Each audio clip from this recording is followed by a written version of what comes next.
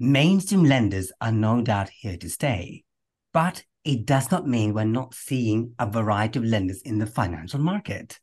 The question for this podcast is, what are the different types of lenders and how do they differ from alternative lenders? Are these lenders here to seek the interest of consumers? Most importantly, for vulnerable consumers. Welcome to Debt Talk Podcast with me, your host, Ripon Ray. This month's podcast is on alternative lending and debt. To navigate this month's episode, I have Gareth Evens, co-director of Financial Inclusion Centre, a not-for-profit charity. I've also Sam Nurse, CEO of Money Advice Hub and Zeus Design Hub, who has been championing putting the debt advice sector on equal footing with the lenders market. My panelists are also to provide Debt Talk listeners with top tips for those who are thinking of approaching alternative lenders just before Christmas and, of course, what to look out for. For those who are listening to Debt Talk and want to share your experience or want to listen to a subject of your choice, you can send me an email, ripon.ray@yourdoctordebt.com or on Twitter, yourdoctordebt. Before we get to the details of today's subject, let me get the basics out of the way. To assist me with this, let me ask Gareth. In simple terms, tell me about the meaning of lending within the context of credit, either consumer or business, Gareth. I think the first thing I always say when we're talking about credit is that it's inherently not a bad thing. Unless you are a very lucky person and you're wealthy enough not to need credit throughout your lifetime, borrowing is an important element throughout anybody's lifetime, right from when you want to go to through education or to get onto the property ladder. It should be seen as a beneficial, positive potential that everybody has access to credit. And so that importance around access to credit is really important, whether you're buying a house or buying a washing machine. And so it's often those on the lowest incomes that are sometimes seen as less deserving of credit, or that particularly our work focuses in on. And so, I mean, that need for consumer credit and borrowing, where you maybe need to purchase something or that's beyond your immediate means, it's an easy way to split that cost over a period of time so that you're able to obtain that service or that product. But in what way credit industry is divided within the context of, let's say, other sector, and how important is this sector in the British economy? So I guess you can cut it many ways, but the way that we look at it is that you've got sort of mainstream credit, which is delivered by the banks, the building societies, I mean, the personal loans, the credit cards, those type of sort of mainstream access to credit. And then the sort of alternative market encapsulates a whole host of elements, goods, some not so good. So you've got prime lending, that's your high cost credit that's been in the news for all the wrong reasons over the last sort of couple of decades, and that covers sort of things like payday loans, high cost short term credit, doorstep lending, those type of elements. And we've got about 3 to 5 million people, households borrowing from high cost lenders each year, subprime lending. And then that sort of alternative lending covers a whole multitude of elements. So you've got everything from sort of peer-to-peer lending, but then you've got the sort of the recent developments all around the sort of non-regulated wage advance sector, the buy now, pay later sector that's really, really prominent in terms of discussions at the moment. And then what we call sort of community finance, this sort of part of the market where it's delivered by not-for-profit lenders, such as credit unions, such as things called CDFIs, community development finance institutions. And so, I mean, that's the whole spectrum. But, I mean, how important is it to the UK economy? You've got like 1,846 billion owed by UK individuals, households, which is a huge amount, which is about £65,000 per household when you include mortgages, and about 4,000 when you're talking about unsecured debt per UK household. We are also seeing mainstream lenders closing down branches due to financial reasons, and many of these banks would argue that the appetite for using local branches is no longer there. What is your take on this? I think that is definitely a picture that we've been seeing as more and more banking services go online. We've become more used to accessing our banking services digitally through apps or through telephones. That sort of, I guess, demand for physical access to banks and the branches will continue to decline and become a growing issue within our communities. And we'll get these areas where there's a banking desert, where there's just no services where people can access. But I think the key element is it's hugely important that we protect those services. There's certain groups within communities that are especially reliant on those physical presence. So, I mean, older communities, older people being a key one. But in terms of a lot of the banking services and being able to interact with those, it's especially important in those sort of more rural communities or smaller towns and cities. So I think the need to protect that's really, really important. But there are some great examples of banking hubs that are starting to spring up and utilizing innovation and open banking and technology. But we can't get away from the fact that we need greater responsibility on banks and other financial institutions to protect that banking services so that we don't have any communities or any particular sections of our society that are left without access. We are heading towards another Christmas, and the illegal lending team are already speaking about the risk of vulnerable communities seeking illegal lenders because many low income households can't make ends meet and may not have access to mainstream lenders. What is your take on this? What we've seen over the last few years is a tightening of regulation around the subprime market, and you've seen big names withdraw from the market, be they Wonga, Bright House, the Provident in the home collective market. And so that has put pressure on households and where they can obtain funding from. And so there's a growing use of illegal sources, the loan sharks. There's an estimated 1.1 million people who borrow from illegal sources each year. And so when you get to a practical level, we've just done some work in Luton, looking at the scale of this.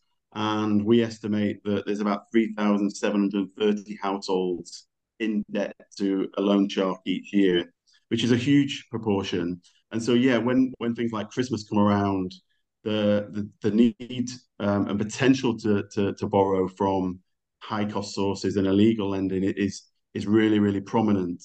And so the cost of doing that is huge. So when we're talking about borrowing from sort of high cost prime markets, the idea of borrowing a £600 loan over 6 months, we're talking about repaying about 500 to £300 in interest alone, which is a huge amount of money to be paying back in interest. And so those more alternative sources, such as credit unions, are a really good source of fair credit, more affordable credit. And so that £600 loan over 6 months, instead of costing a few £100s, is going to cost approximately £65.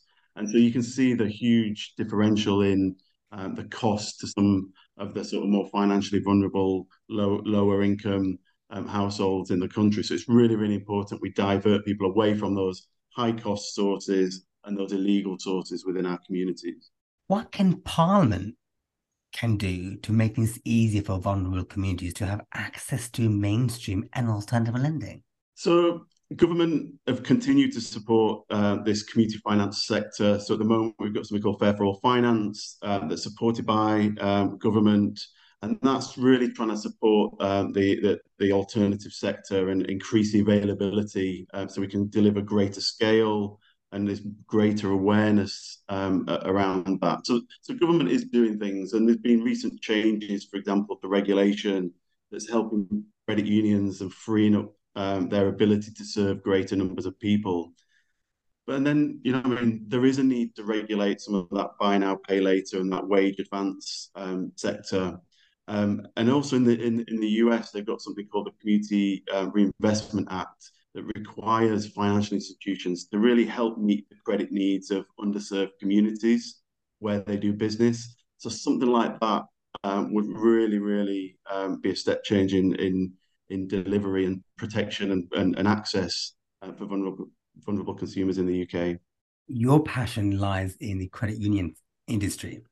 According to the Association of British Credit Union, there are 245 credit unions in England, Scotland, and Wales. And there are over 1.4 million people using credit unions. How does credit union differ from mainstream lenders? I've been a huge champion of the credit union sector for about 20 years now, and I just think they have a huge important role to play in providing access to financial services, especially for those most financially excluded. And the key difference, yeah, they're mutually owned. So every single person who saves with a credit union or borrows from a credit union has a say in how they're run and has a stake in their ownership. They're not for profit, so all the profits get out back into the running of the service or shared amongst the members in terms of return on their savings. They're often local, so they keep money within local communities and they serve everyone. So often they're sort of geographically based, so they live anybody who lives or works in a certain areas. So no matter I mean, what your financial circumstances, they're there to encourage savings and provide a range of other banking services. In particular, I mean, they do offer a range of loans, and the key elements of the credit union type lending is they offer everything from really tiny loans right up to a couple of £1,000. They're really fair and affordable in terms of the interest, but also really importantly, the amount somebody repays. So a real alternative to sort of high cost, but also an option for people who are just looking for a source of credit that should be considered. They're very personable in terms of being based upon your individual circumstances, so not just a credit score, but looking at your full picture. And you can make repayments via a number of different mechanisms. So some of the employment credit unions offer payroll deduction where it's taken from your salary. And a lot of credit unions are moving into being able to repay via people's benefits. So again, really powerful in terms of providing access to low cost, low income households. And importantly, they're hugely popular. So at the Financial Inclusion Centre, we did a recent piece of research. We surveyed 7,500 credit union borrowers in 7 different credit unions, and 97% said they were extremely or very satisfied with the borrowing they'd received. So they're really, really important aspects of our financial services environment. I mean, we have a situation where the credit union is more successful in places like the US compared to the UK. I mean, for example, there are nearly 5,000 credit unions in the US. But at the same time, we are seeing a number of credit unions in the UK are going bust.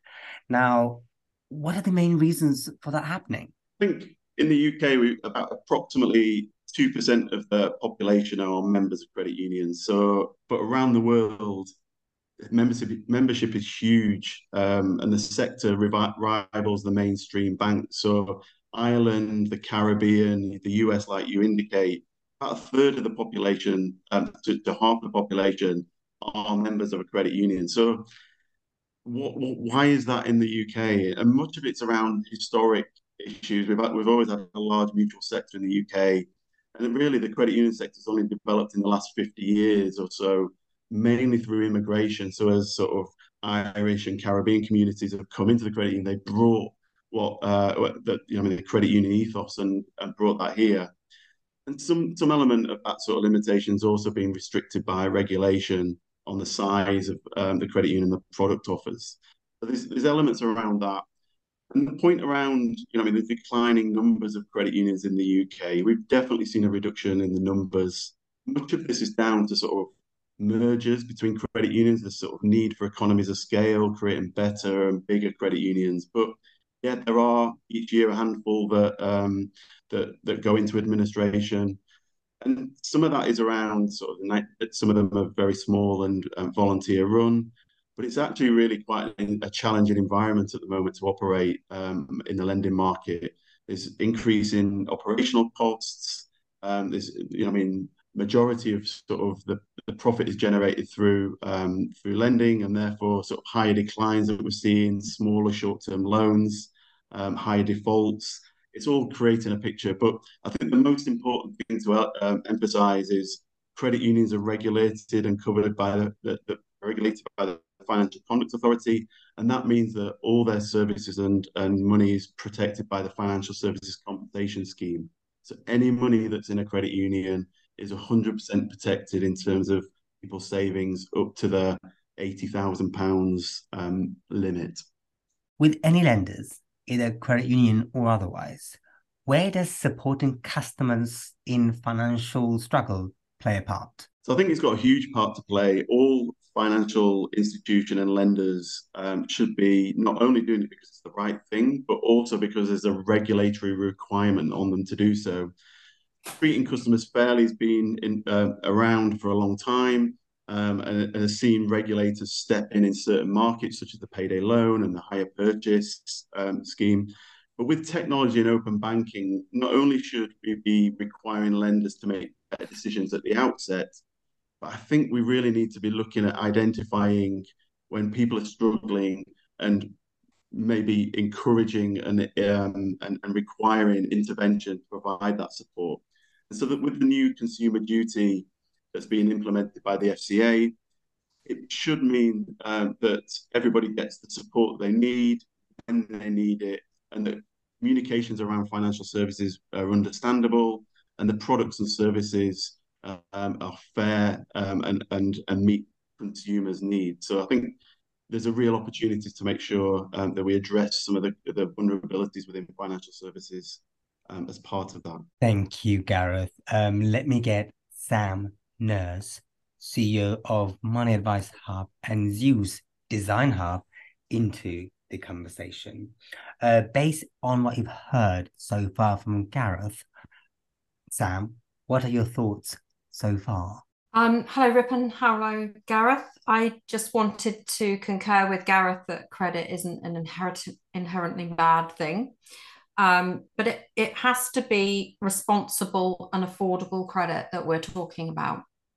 With regard to the credit union agenda, the Financial Conduct Authority have made it very clear that they're very supportive of credit unions. And in fact, there was a major change in the regulations earlier this year, which allowed more consumer products in the portfolio of credit unions. So they can now offer conditional sale agreements and hire purchase agreements, which completely changes the products that they've got on offer. And the FCA made it very clear that they see a massive role for credit unions in dealing with the crisis that we're in, with the energy crisis, the cost of living crisis, and certainly during the pandemic, because there is a dual purpose here. They have to support the credit unions and make sure the regulations match what we're expecting credit unions to do. But also there's been the caps on the payday lenders that have been introduced in the regulation, which make it more difficult for people to access credit in that market, which is not a bad thing, but we still need to have accessible credit lines available to people that are struggling. Your organization is at the forefront of dealing with challenges from mainstream and alternative lenders. What patterns have you noticed from the perspective of debt advice sector during the cost of living crisis? Definitely since the cost of living crisis, and before that in the COVID pandemic, we saw some different trends. Some of those have not particularly sprung out of the COVID pandemic, but are because of people's greater awareness of their credit rating and whether they can access credit in the future. So what we've seen is a growing trend of people not wanting our traditional debt advice, where we say you're in debt, you can't afford your debts, you need a write-off debt solution. So a lot of the consumers that we're speaking to don't want that. They want interventions and other options available to them so that they can keep their lines of credit. Because quite frankly, nowadays, they need the flexibility of credit lines just to live. And that's the stark reality of the situation. So credit is necessary. It's also necessary in society to get anywhere, to buy a home, as Gareth said, and also to be enterprising. So we need credit to start businesses up, buy materials to make things for consumers to buy. It makes the world go round, does credit. Within the context of recovery of debts from alternative lenders and mainstream lenders, is there a difference in behaviour that you've noticed? There is a slight difference, yes. So because of the pressure of the Financial Conduct Authority on the mainstream lenders, what we've seen is some credit throttling, as I call it, where the overdraft limits start to reduce and the credit card limits start to reduce to bring about more responsible lending and responsible borrowing. So that's happening in the mainstream industry. In the short-term credit and alternative lending industry, witnessing really still bad practices. So instead of interventions that would be financial education and looking at debt solutions, they're more likely to offer another loan to someone. There are some restrictions with rollover loans, but I don't see as good practice in the alternative lending market than I do in the mainstream lenders. Definitely seen a definite change since the FCA started putting pressure on for the limits to be driven down for borrowing. We have noticed that there has been an increase in illegal lenders. How do the debt advice sector identify illegal lenders, and how do advisors deal with such debts? Well, I think different debt advisors might say different things about this, and I would call on a really good paper that was issued in April 2023 by the Centre for Social Justice called Friend or Foe. It's a marvellous paper. It's aimed at debt advisors, and it looks at the problems in our industry of some debt advisors not really understanding illegal lending. To me, I could identify it quite easily. It's usually when people have extortionate credit, very high credit. There seems to be no end to the credit. It rolls on, it adds on. The debt grows, and there's some level of intimidation or violent threats towards a person. There's a distinct lack of paperwork. And personally, when you're interviewing someone, if they can't account for some money when you're doing their income and expenditure, that usually means that they're giving money to someone that they don't want you to know about. So that's an issue as well. Gareth briefly spoke about buy now, pay later, but in terms of buy now, pay later and its debt recovery, where do they fit in within wider debt recovery, knowing that they provide products such as beds and sofas? Well, they do provide products like that, but there are alternatives to consumers. If they come to a debt advice organisation with income maximisation, sometimes there are grant funds that are available to people to buy products like that. But the lenders themselves, they can sometimes be hidden in a person's debt situation. So I go back to my point at the front end where I was talking about responsible credit and affordability. If you don't explore a person's situation well enough and those buy now, pay laters may not show on the credit report, then somebody might get into the habit of borrowing more money, and that might escalate out of control until they can't manage that debt any further. I also like to make sure that I promote the use of budgeting loans and the universal credit advance loan, because those are loans to purchase goods like that with no interest charges. So the buy now, pay later sector is very popular. It can work very well for certain people. but it can be a sign of somebody starting to get out of control with their debts.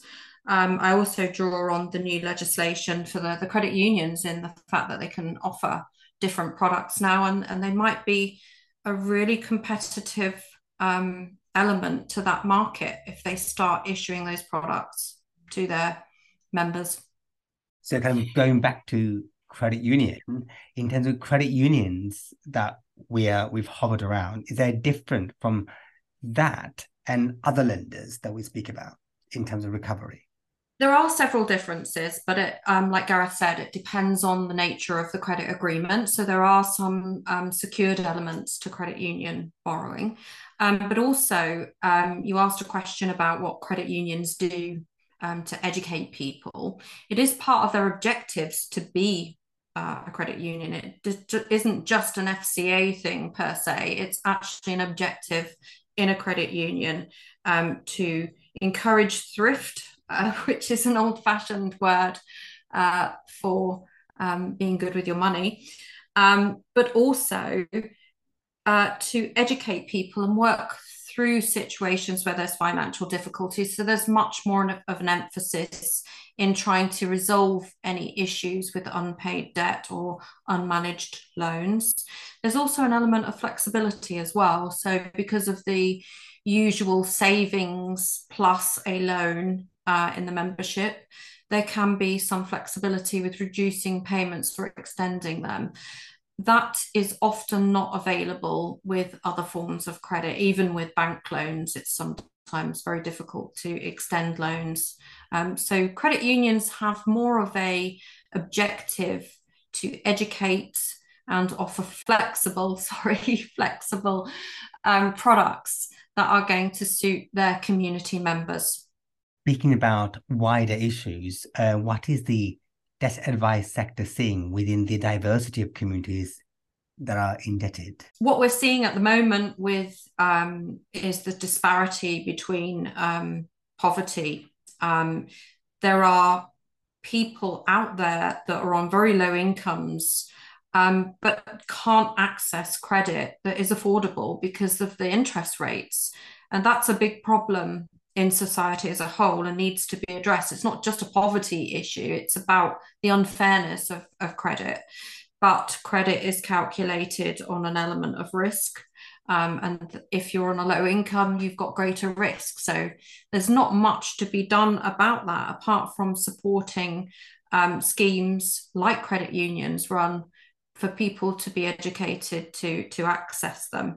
And one of the very positive things about the credit reference agencies, which do act as credit brokers, I'm not sure I agree with that, but they do. And one of the positive things about those is that they are now offering credit union products.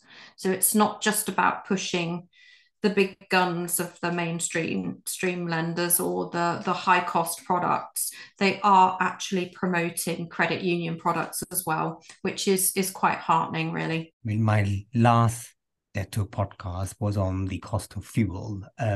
And what is your thought on fuel debt within wider debt sector?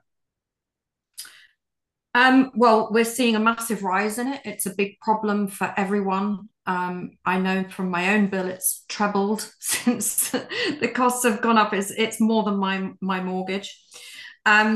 It's a huge cost for people, and people are really, really struggling. And those likely to be more disadvantaged and have health disabilities, I worry for them because sometimes it exacerbates their health condition, not putting heating on. There are certain things that people can do, so they can get energy fuel vouchers from charities and organisations such as Money Advice Hub to help them with those costs. But also, really what's happening is, and this happens quite a lot when things go up, essential bills go up and people have to juggle where they spend their money. And they will juggle it accordingly to who shouts the loudest. And sometimes that can force credit that we wouldn't normally recommend paying first back. But I would say some people will not pay their rent arrears or their rent to pay their electric because that's their priority. They need it for their health. They need to heat their home. It's a very big problem that we have at the moment. And I don't have all the answers to it, apart from government needs to intervene continually and more so than it is already. I'm very discouraged with the fact that you can't fix a deal without them insisting that you have a smart meter. And one of the reasons for that is it might be great, the smart meter, but we also get the other side of it where people have complaints that are not resolved. I have one client who had a faulty smart meter. It was fitted faulty, and 3 years later, it's still faulty. And even though the Ombudsman ruled against the energy provider has not compensated the client or resolved the situation. And there's no legal redress other than going through the civil courts. And that's a real worry to me. Thank you, Sam. For those who are listening to a Debt Talk podcast and you want to share your experience or want to hear a subject of your choice, you can get in touch with me, ripon.ray at yourdoctordebt.com or Twitter, yourdoctordebt. Let me go back to my panelists who are to provide Debt Talk listeners with top tips for those who are thinking of approaching alternative lenders just before Christmas and what to look out for. Let me start with Gareth Evans. First and foremost, can you avoid the need to borrow in the first place? That is the first point. Look at your finances, see where you can make savings. If you are struggling already, then credit is not always the answer. And so you should be looking to get access to free specialist independent debt advice from locally or nationally through people like Step Change, National Moneyline. So that's the first thing. Second, check your benefit entitlement. There's over 8 million people who are missing out on £19 billion of unclaimed benefits. And you would be surprised both who is eligible for those benefits. So if you haven't checked or you haven't checked for a while, do that. Go on to somebody like the Money Helper website, put your information in there. It's really simple and you will, be probably surprised at what you should be claiming.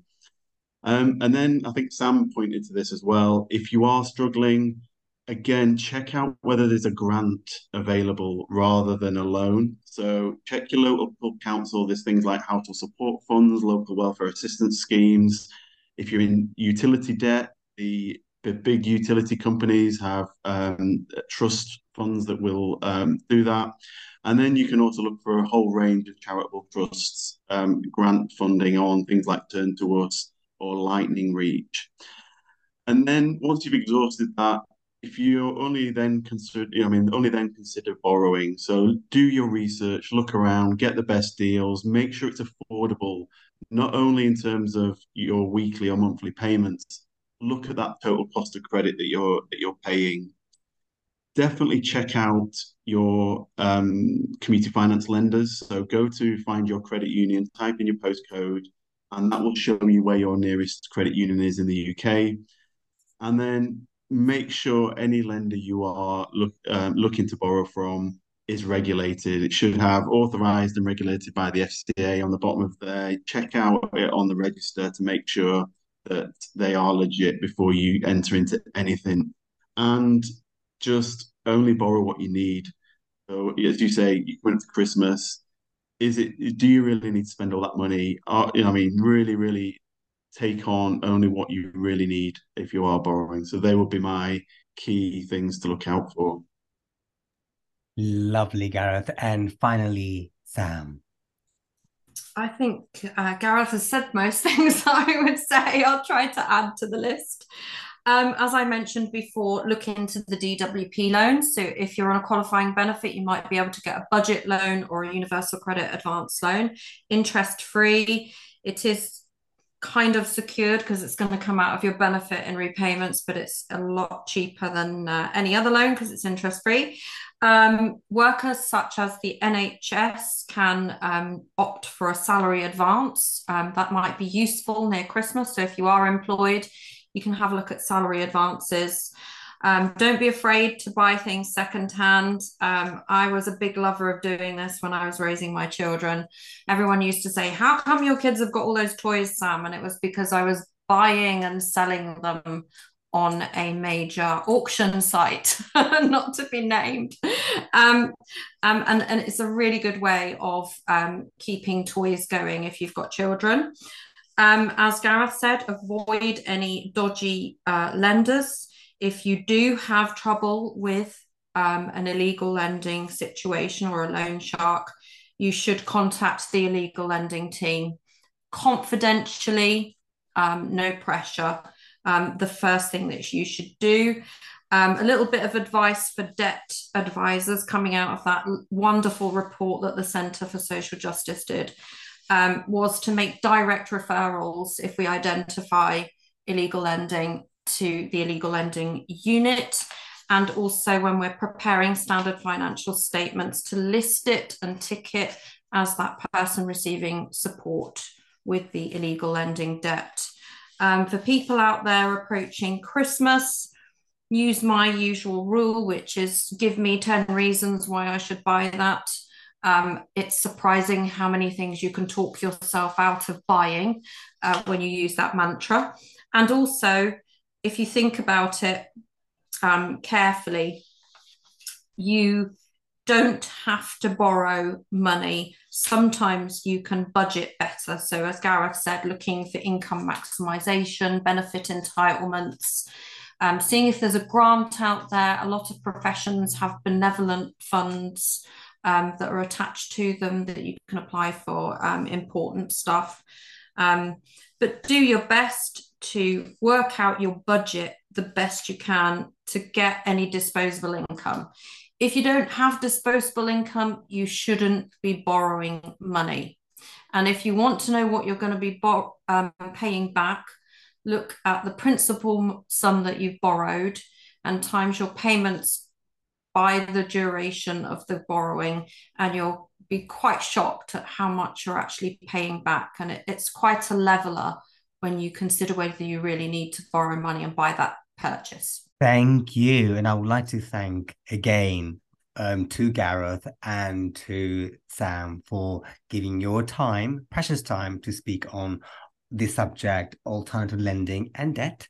My next podcast is going to be on housing costs and homelessness. And I want to finish off with the episode by stating that Debt Talk has been running for nearly a year and a half and has been in the UK and globally. It would not have been successful or possible without excellent panelists like yourself, who gave your precious time and shared your valuable knowledge. So thank you for listening to Debt Talk podcast with me as your host, Ripon Ray.